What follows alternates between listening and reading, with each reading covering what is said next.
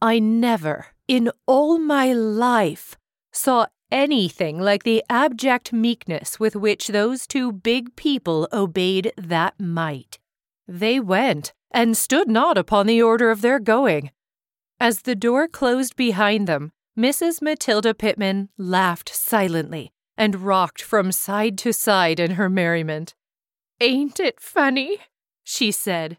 "I mostly lets them run the length of their tether, but sometimes I has to pull them up, and then I does it with a jerk. Now, you can take your time about dressing, my dears, and I'll go down and keep them in order. The mean scallywags."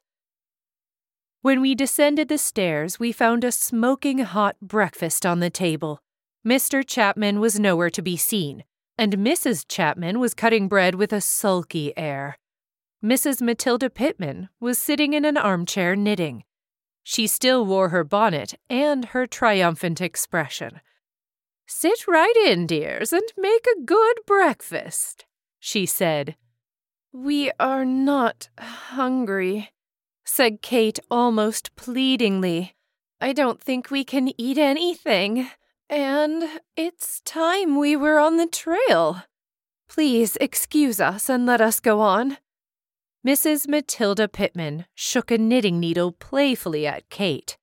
"Sit down and take your breakfast," she commanded.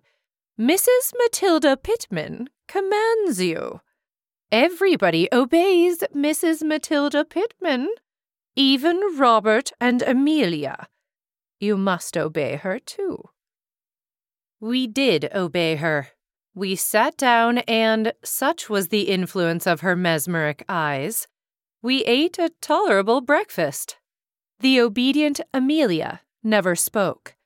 Mrs. Matilda Pitman did not speak either, but she knitted furiously and chuckled. When we had finished, Mrs. Matilda Pitman rolled up her knitting. "Now you can go if you want to," she said. "But you don't have to go. You can stay here as long as you like, and I'll make them cook your meals for you." I never saw Kate so thoroughly cowed.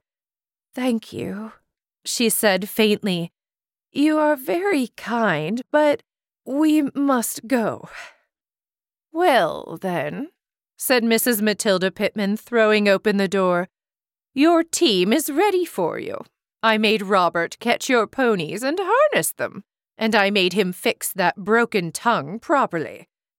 I enjoy making Robert do things. It's almost the only sport I have left. I'm 80, and most things have lost their flavor, except bossing Robert." Our Democrat and ponies were outside the door, but Robert was nowhere to be seen. In fact, we never saw him again. "I do wish," said Kate, plucking up what little spirit she had left, "that you would let us, Kate quailed before Mrs. Matilda Pitman's eye. "Recompense you for our entertainment." Mrs. Matilda Pitman said before, and meant it, that she doesn't take pay for entertaining strangers, nor let other people where she lives do it, much as their meanness would like to do it. We got away. The sulky Amelia had vanished, and there was nobody to see us off except Mrs. Matilda Pitman. "Don't forget to call the next time you come this way," she said cheerfully, waving her knitting at us. "I hope you'll get safe to Bothwell. If I was 10 years younger, I vow I'd pack a grip and go along with you. I like your spunk. Most of the girls nowadays is such timid, skittery critters.